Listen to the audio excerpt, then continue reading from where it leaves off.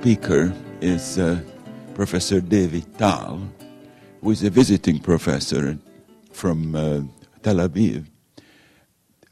He's a visiting professor at the University of Syracuse for this year and next. He is a scholar of Israeli and American foreign policy. He's also a scholar of the history of the disarmament project.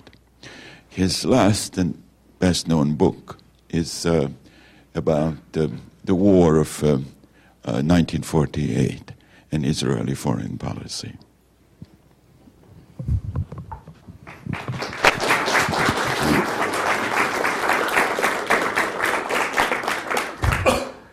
Thank you so much. Thank you, first of all, for coming.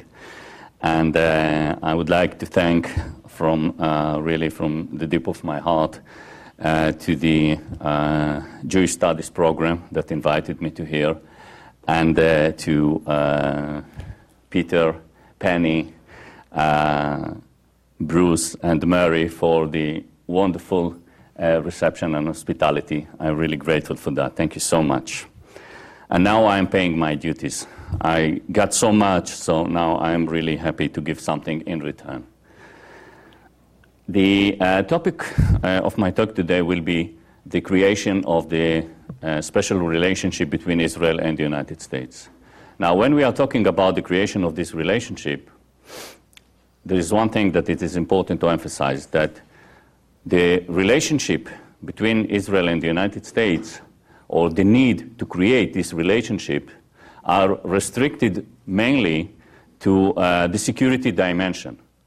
Because on various aspects of the bilateral relations between Israel and the United States, there was almost from the very beginning a great amount of cooperation, of sympathy, of help, mainly on the part of the United States toward Israel.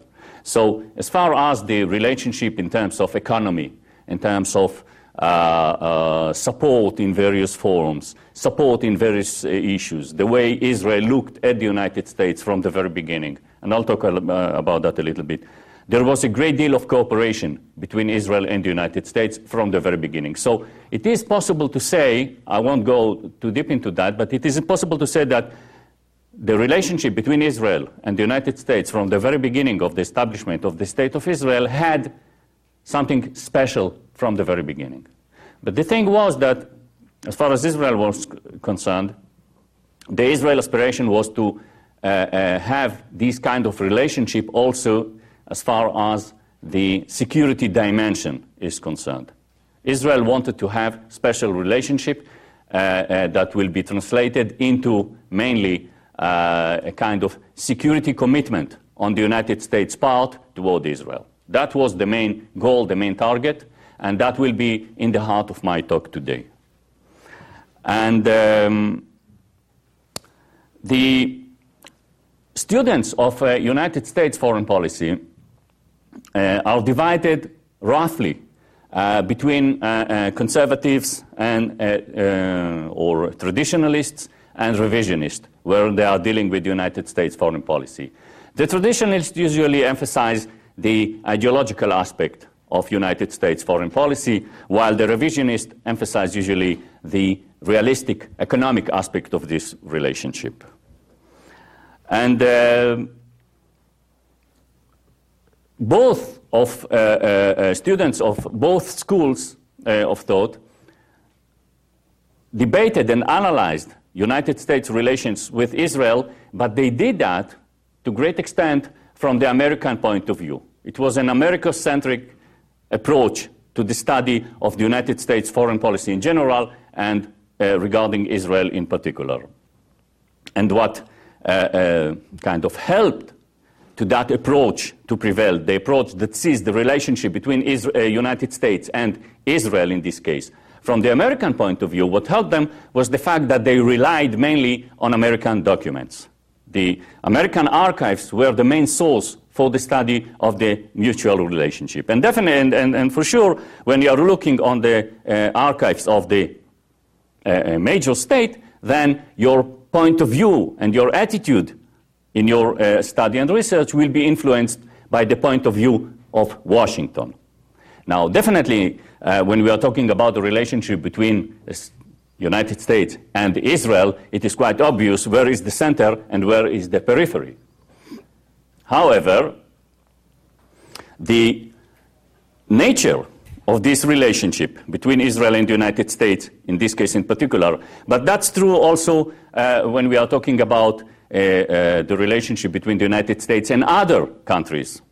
It turned out that if we are relying not only on the American documents, and if we are ready to expand our horizons, then we can see that in many cases the periphery also has a very significant part in the creation of the relationship between the two states, between the periphery state and between the center of the United States.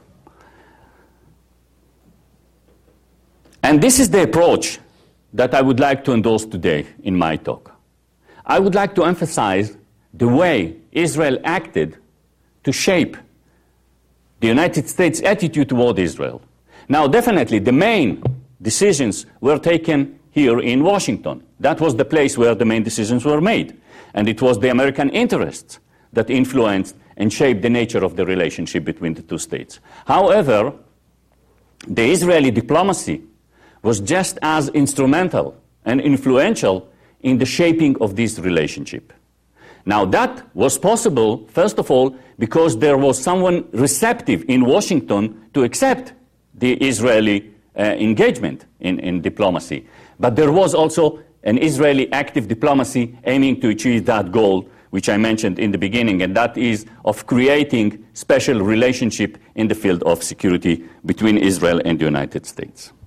Now, when we are talking about the creation of this relationship, I will concentrate mainly on the years 1949 until 1963, 1962, 1963, because in 1963, the Kennedy administration decided to provide Israel with Hawk missiles, and that was the first step toward the changing in the attitude of the United States toward security relations with Israel. So I will describe to you how Israel was instrumental in making a change in the United States foreign policy toward Israel. Now, the American attitude to Israel was decided, and here I may, I'm not sure that all those attending this talk today and scholars outside this room will agree with me, but my understanding and my assumption is that the United States foreign policy is heavily based on ideology. It is an ideological foreign policy. And it is this nature of the United States foreign policy that decided to great extent the nature of the relationship between Israel and the United States. It was the common sense of democracy, of the fact that Israel was a democracy, the fact that Israel was, there was a religious flavor in the attitude of American presidents to Israel.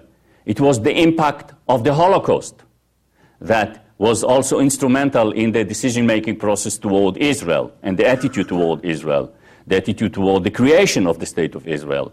And the one illustrative point was, for example, the decision of the Truman administration to recognize the State of Israel shortly after the establishment of the State of Israel in May 1948. And there was a huge debate between the State Department that George Marshall, the United States Secretary of State, tried to postpone such a decision, to postpone a recognition, an American recognition in Israel, while the White House, and including President Truman, intended to recognize Israel just shortly after the Israeli proclamation of independence. And during the debate, one of Truman's advisors, Clifford Clark, made several points to justify why the United States should recognize Israel. And the points he made are quite typical and quite illustrative in the way the United States' attitude was shaped toward Israel. And among these points was, just as I said, the fact that Israel was a democracy, even on its very beginning, because the Jewish institutions, even before the establishment of the State of Israel, were based on a democratic system. It was the right of the Jews to national home, to statehood, as was decided by the League of Nations, and later on, of course, by the United Nations in November 1947. So there was a legitimacy that called for recognizing the State of Israel. There was the sympathy of a new state, the United States, in the feeling, the new state toward a new established state that shares values of justice, of democracy, of even he referred to some biblical terms. So the whole notion, and Truman accepted. Actually, as at least Truman described it, what he wanted to hear from Clifford Clark was not reason to justify Truman's decision, but to be able to say to Marshall, well, he convinced me in what was already a decision made by Truman. So Truman decided to vote for or to accept and to recognize the establishment of the State of Israel. It was about 15 minutes after the Israeli proclamation was made. And under these circumstances, the Israelis wished to achieve from the United States what they thought was one of the most essential issues that would secure the existence of the State of Israel. Now, the Israeli flirt with the United States had started at about 1949, but the origins of the Israeli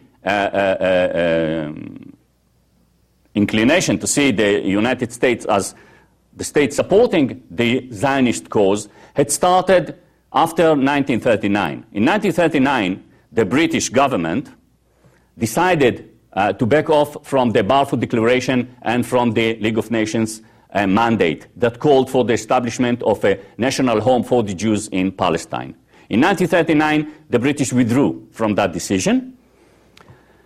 And it was shortly afterwards that David Ben-Gurion, who was the head of the Jewish Agency, that was the de facto Jewish government, and he decided to move to the United States and to start to run the Zionist politics from the United States. In 1942, for example, it was in New York, in Biltmore Hotel, that it was the first time that the Zionists announced publicly their goal, which will be the establishment of a Jewish state in Palestine. That was the first time that such a statement was made.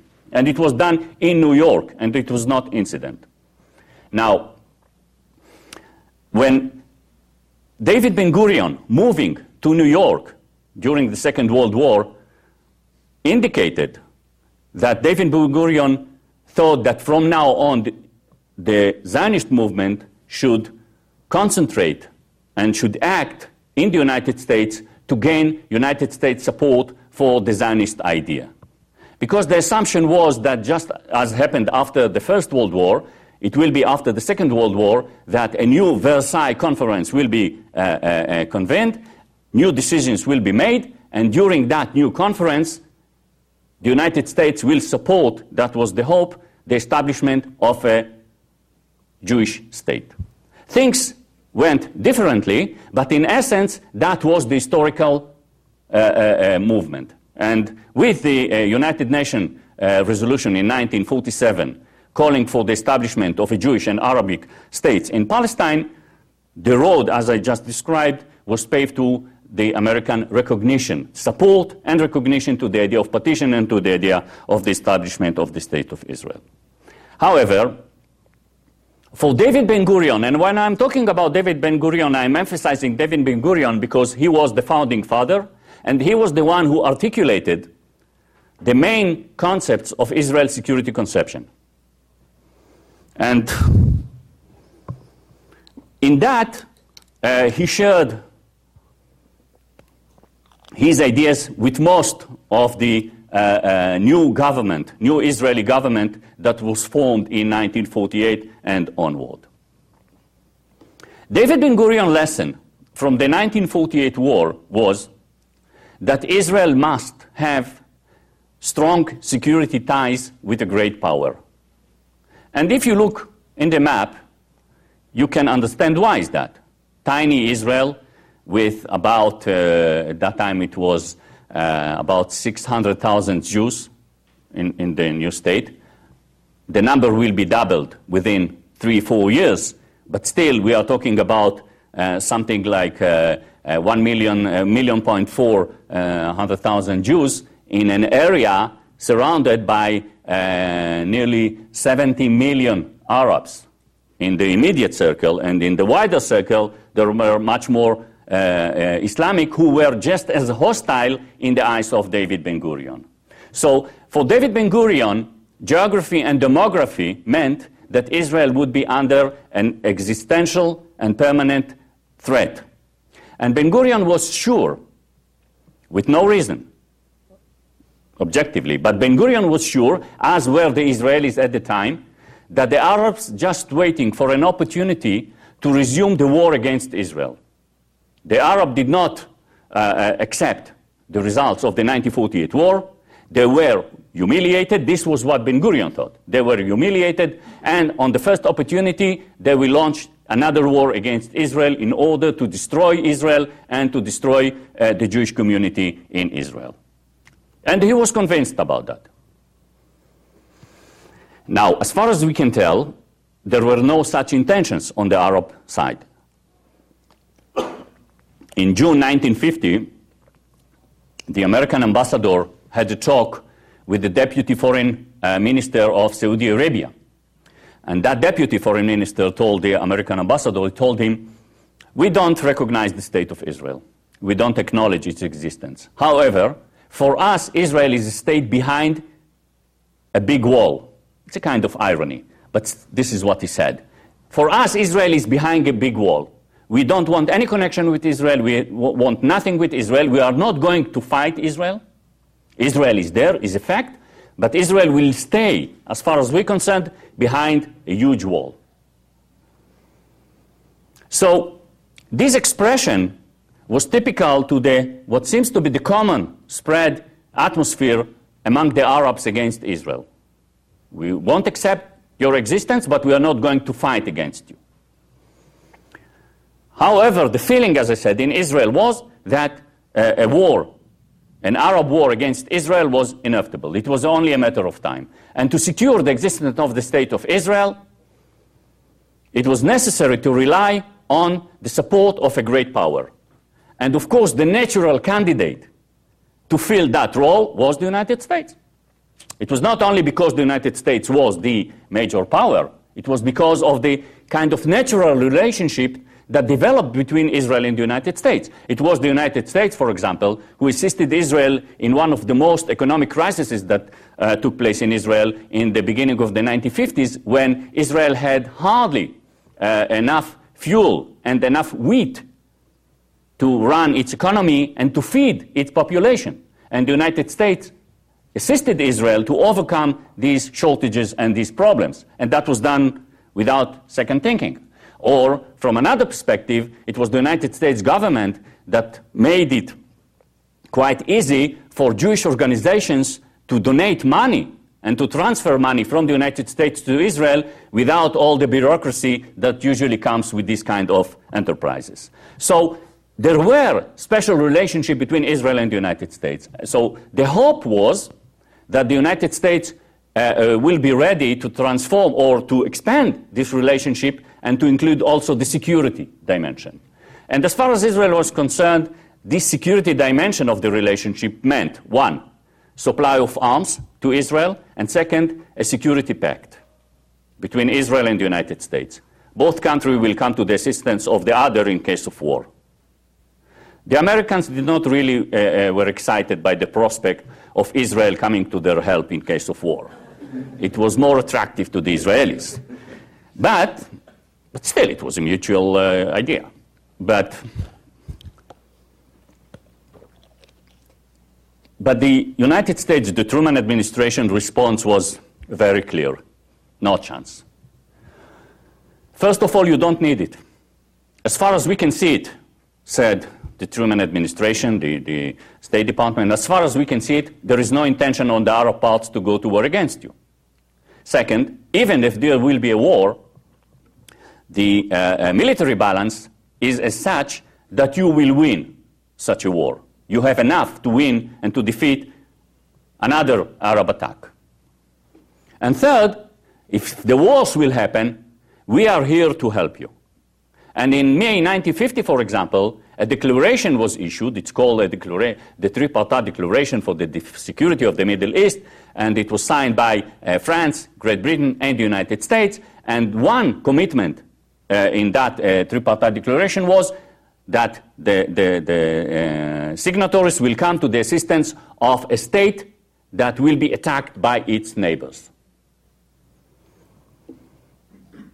Ben-Gurion thought that the Tripartite Declaration was a nice idea, but a little bit irrelevant for Israel. Because considering the size of Israel, an attack, the United States will come to assist a no longer existing state. So it was not enough. At a certain point, and that is very characteristic, thank you, to Ben-Gurion way of thinking, realizing that the United States will not give Israel the security guarantees it was asking, so Ben-Gurion said something like, well, if you are unwilling to give us the security guarantees, we don't want your security guarantees. I don't want to be a member of a club that won't accept me. That was what Ben-Gurion was saying. But Israel did want this relationship, but it was obvious that it was impossible to achieve. And the truth was that Ben-Gurion knew quite well that the Americans were right in their estimation of the threat that Israel was facing in realistic terms. In realistic terms, Ben-Gurion knew that there was no imminent attack expected against Israel, and Israel has enough military power to defeat any such an attack. So Israel could live, for the time being at least, without security guarantees from the United States or from any great power. Britain was ruled out because of the bitter relationship between the two countries, considering their near past. And the third candidate, France, was usually considered to be a pro-Arab. So there was nothing to talk with the French until 1954. In 1954, a rebellion started to take place in Algeria, which was actually a French territory. And that rebellion was assisted by Nasser, by the Egyptian ruler Nasser, and France immediately changed its policy toward the Middle East, assuming that the enemy of my enemy is my friend. And since Israel and Egypt were enemies, then Israel became a French ally. And in 1956, or from 1954, and the peak was in 1956, France started to supply Israel with a lot of arms. Arms that gave Israel the feeling, the sense of security it was seeking from the very beginning of its establishment. However, in 1958, a change took place in the Middle East, a change that was the beginning of the changing relationship between Israel and the United States. In 1958, a revolution took place in Iraq, same Iraq. Yeah, well, it's like I'm reading yesterday's newspaper. But there was a revolution, and the pro-Western regime was replaced by what will be an anti-Western regime. But what was more worry for the Americans and the British was the fact that there was a lot of unrest also in Jordan and in Lebanon. And both Camille Chamoun from Lebanon and King Hussein from Jordan called for a Western assistance against that agitation that started to spread in their countries. And in result, in July 1958, The Americans sent Marines to Beirut, assisting Camille Chamoun to overcome his opponents, and the British sent their troops to Amman to assist King Hussein. Now, if you know the geography of the Middle East, then you know that from Britain, if you want to go directly to Jordan, you have to cross to overfly Israel. And the British Prime Minister Macmillan sent a telegram to David Ben-Gurion asking for permission to overfly Israel. And while Ben-Gurion was reading the telegram, he heard the British planes crossing Israel. So Ben-Gurion's answer was immediately, stop immediately the overflights. Ben-Gurion was worried, but he saw also prospects. He was worried from the Soviet reaction. How the Soviet will react to a British action in the Middle East that way, and Israel involvement in these actions. And he saw also prospects over which I will elaborate in a minute. A methodical brief.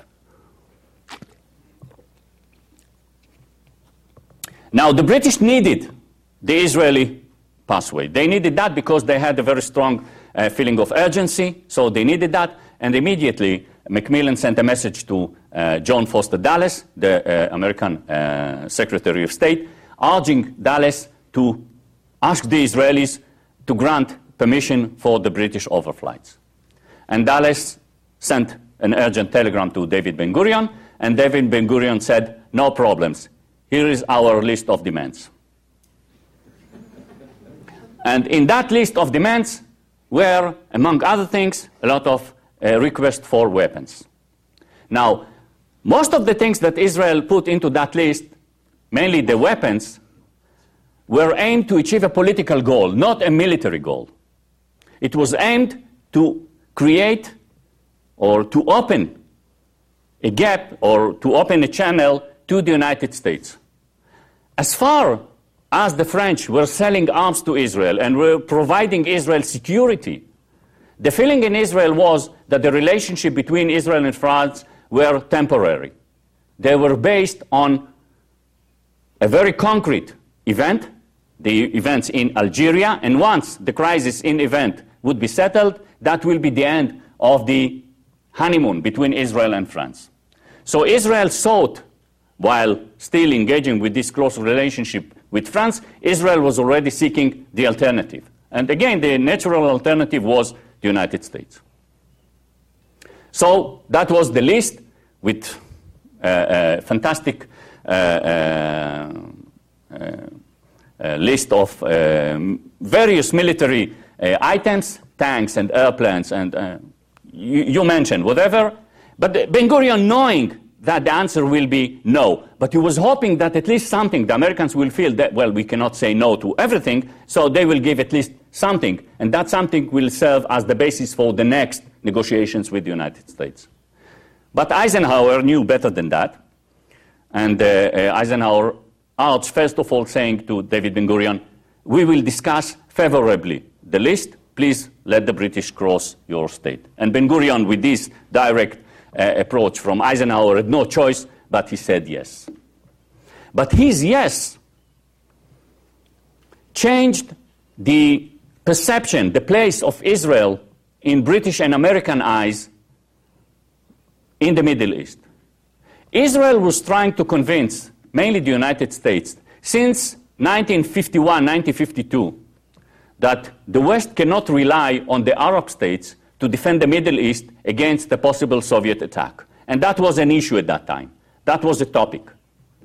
And the United States and Britain were trying to create a Middle East military establishment, which will include also Egypt, among other things, to serve as a base in case of a Soviet attack on the Middle East. Now, the Egyptians declined the British and the American requests to be member in that partnership.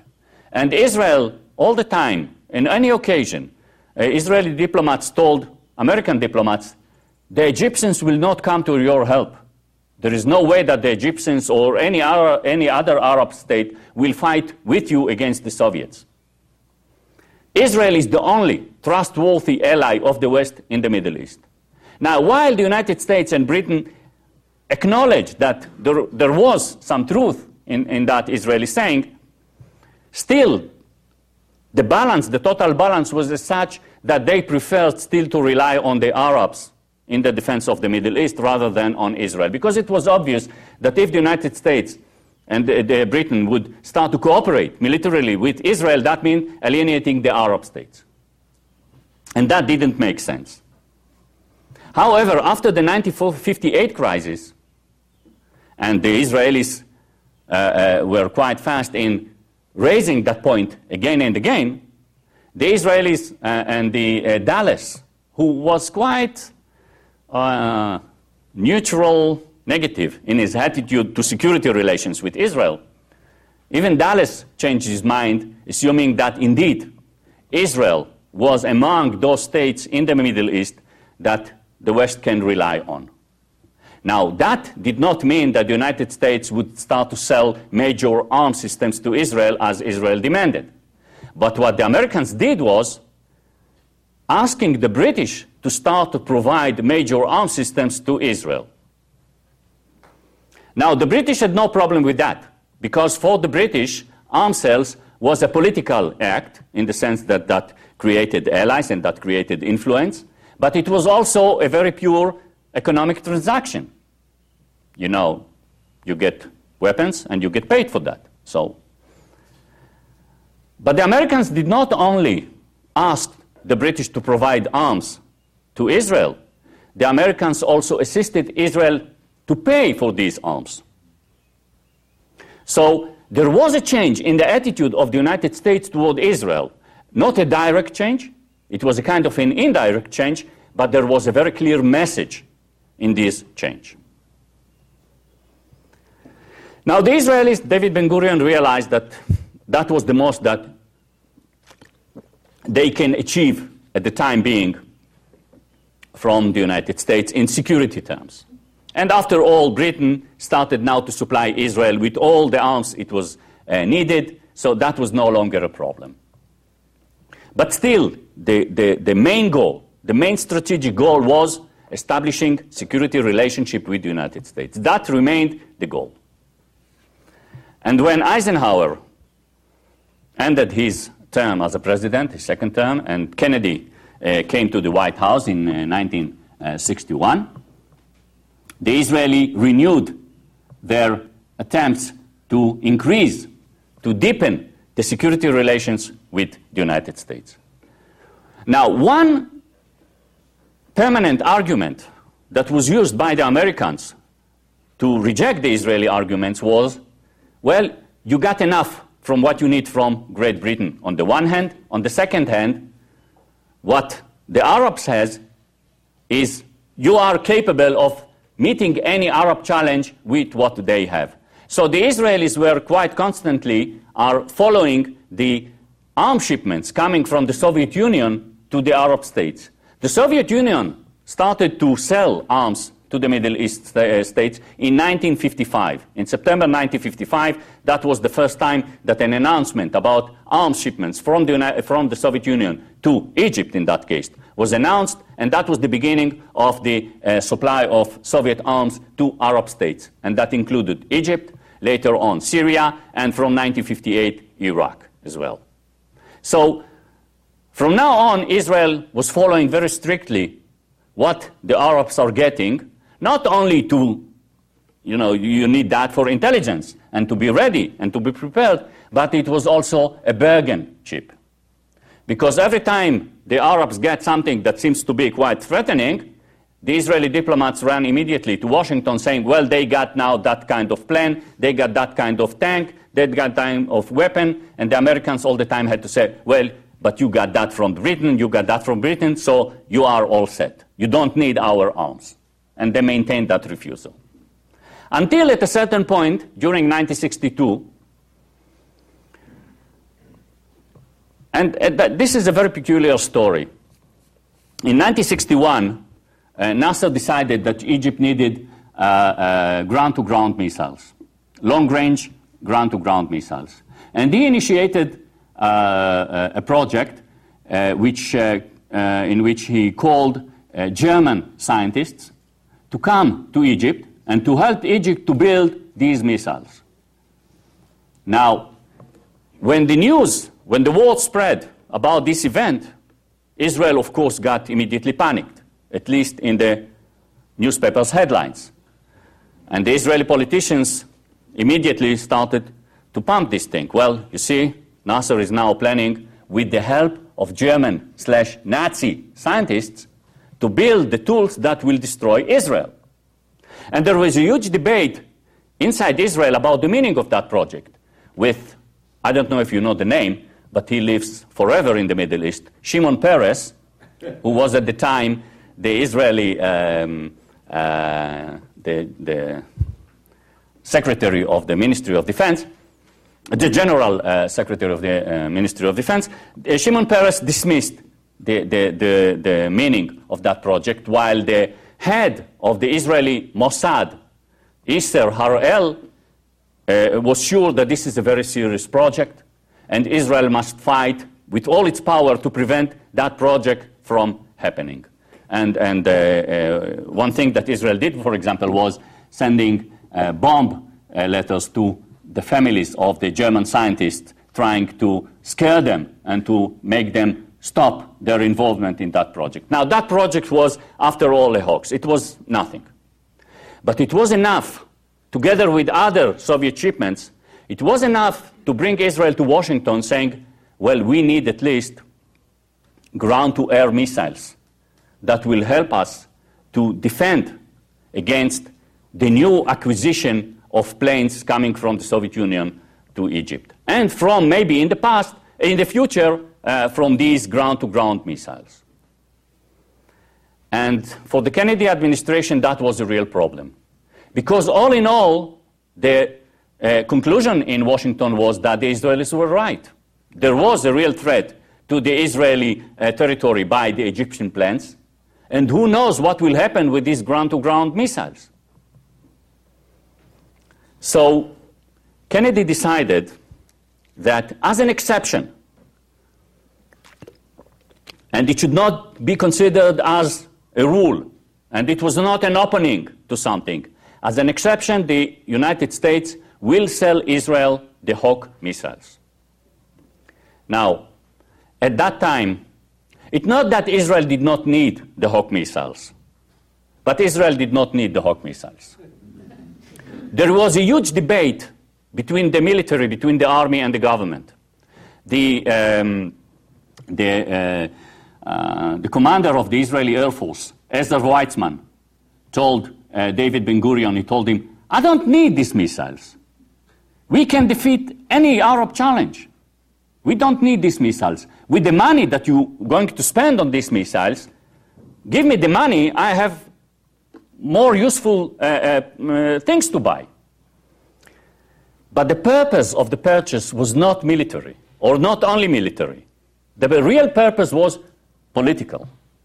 The goal was to make one significant purchase of major military system from the United States. Because the assumption was that once there will be a crack in the wall, it will be no longer possible to stop that crack.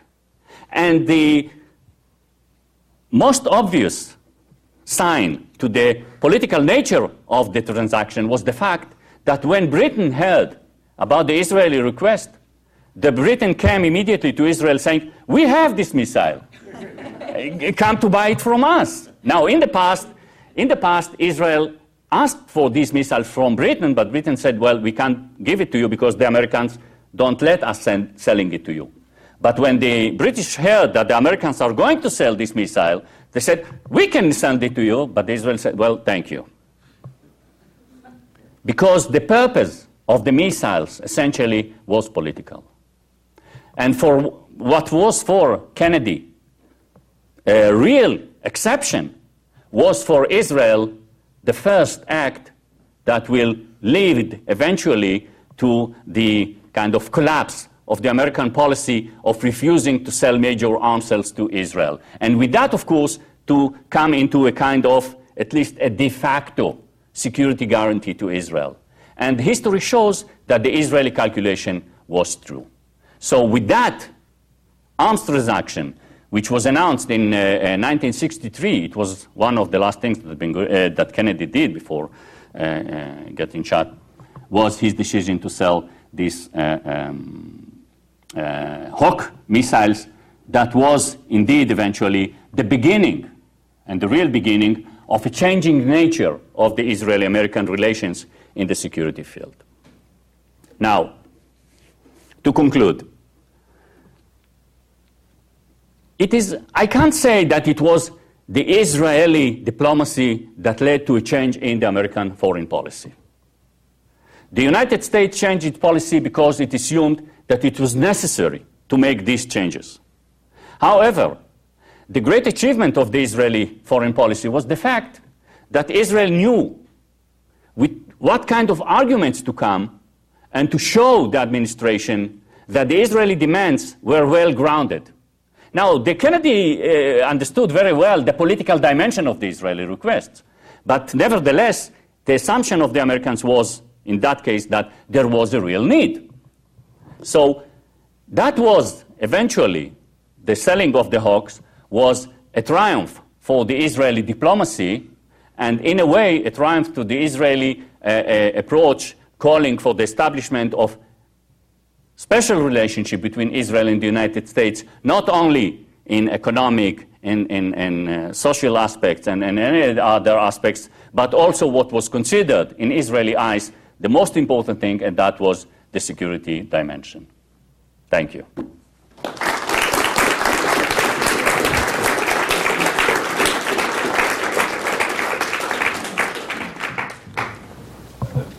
Professor Tal will be willing to answer questions.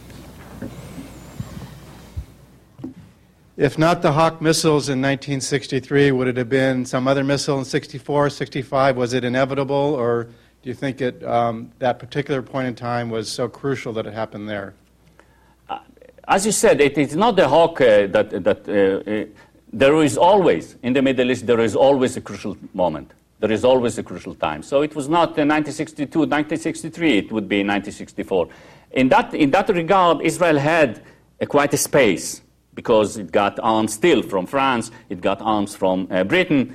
But the most important thing, I think, it was a kind of, the United States understood and sympathized with the Israeli cause, after all. And the United States' reluctance to provide major arms systems was not a matter of principle.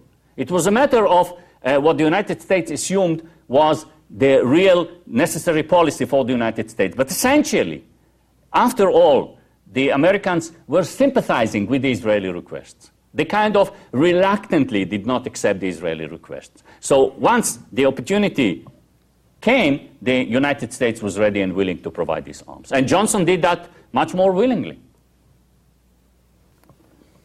Two questions. One, you said nothing about 1956. Two, how come that it was the Soviet Union which was the first to recognize the state of Israel? Well, I didn't mention the 1956 because you were pushing me to speak only 45 minutes.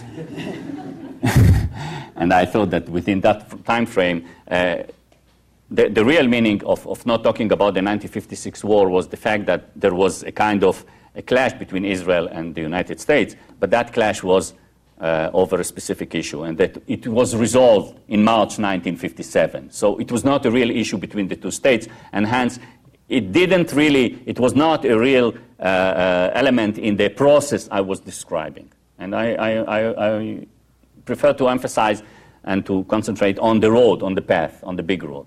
Now, I think that in a way, the fact that the Soviet Union was the first to recognize Israel, there are two dimensions to your question. One is the technical dimension, and the second is the ideological dimension. Now, from the technical point of view, I guess that it is a matter of technicality. That, I don't know, they were first on the line. The Israeli switchboard was busy, and they were the first on the line. But on a more profound issue, the question, why did the Soviet Union acknowledge, and it was the Soviet Union vote in November 1947 that eventually allowed the resolution in the United Nations that called for the establishment of the State of Israel. Now, the assumption is that the Soviet Union did that because first of all, because they thought that the Jews deserve state. But second, because it would remove the British from at least one bastion in the Middle East. That was the beginning of the British withdrawal from the Middle East. And the British were the dominant power in the Middle East since the 19th century. So that was one step toward the removal of the British from the Middle East. And the Soviet Union acknowledged the State of Israel with the hope, so it is assumed, that there were, within the Israel political system, there were also left-wing elements and communist elements. And the assumption was that the Soviets hoped to strengthen these elements inside Israel and to bring Israel into the Soviet camp. And Israel became the first. The Soviet Union until 1955 had no footstep in the Middle East. The Middle East was completely under Western control, and not only Western, it was under British control. So it was assumed that the Soviet support of it was not only the vote and the Soviet recognition, it was also the arms sales, for example. Czechoslovakia provided Israel arms since March, April 1948, in what was a very crucial stage in Israel War of Independence. And it was under the Soviet agreement that the Czech provided these arms. So the assumption is that the Soviets really hope that that will open a gate to the Soviet Union to the Middle East through Israel.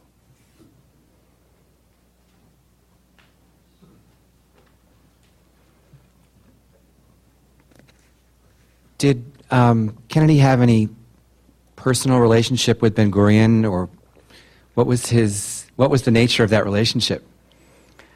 Well, it was not a love from the first sight, let me promise you that. I mean, at that time, as much as it will sound strange, at that time Israeli prime ministers did not really see American presidents, as often as they see them today. You know, today, Israeli prime minister is a visitor in the guest house. He's coming to the guest house, he's saying hi to everybody. It's a very frequent visitor. At that time, there was only one meeting between Kennedy and Ben-Gurion. And as far as I can tell, there were no special relationship on a personal basis between the two. Ben-Gurion was quite old. He was in his 70s at that time, and Kennedy was young. I'm sorry.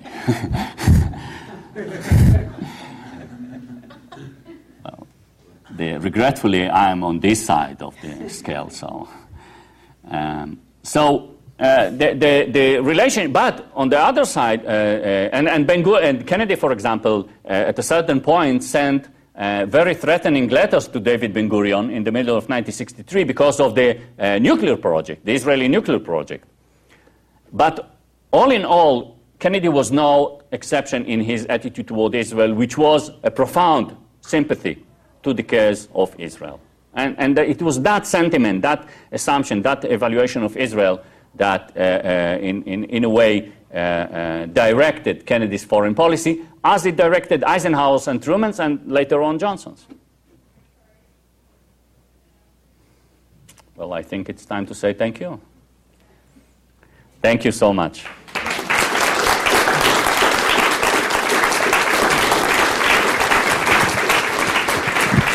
I want to thank him for being here, and in some ways also to celebrate the anniversary of Israeli independence, which begins this evening. I also want to thank the people who support Jewish studies, especially the Gold Foundation, which has made it possible for us to videotape this event, and we hope it will be shown on UCTV. Jewish Studies regularly offers such programs, and this Friday, James Young will speak on Berlin's Holocaust Memorial Problem and Mine at 9:30 in the morning in Humanities 206. Next Monday, Harry Brode will speak here at 5 o'clock on the people of the comic book.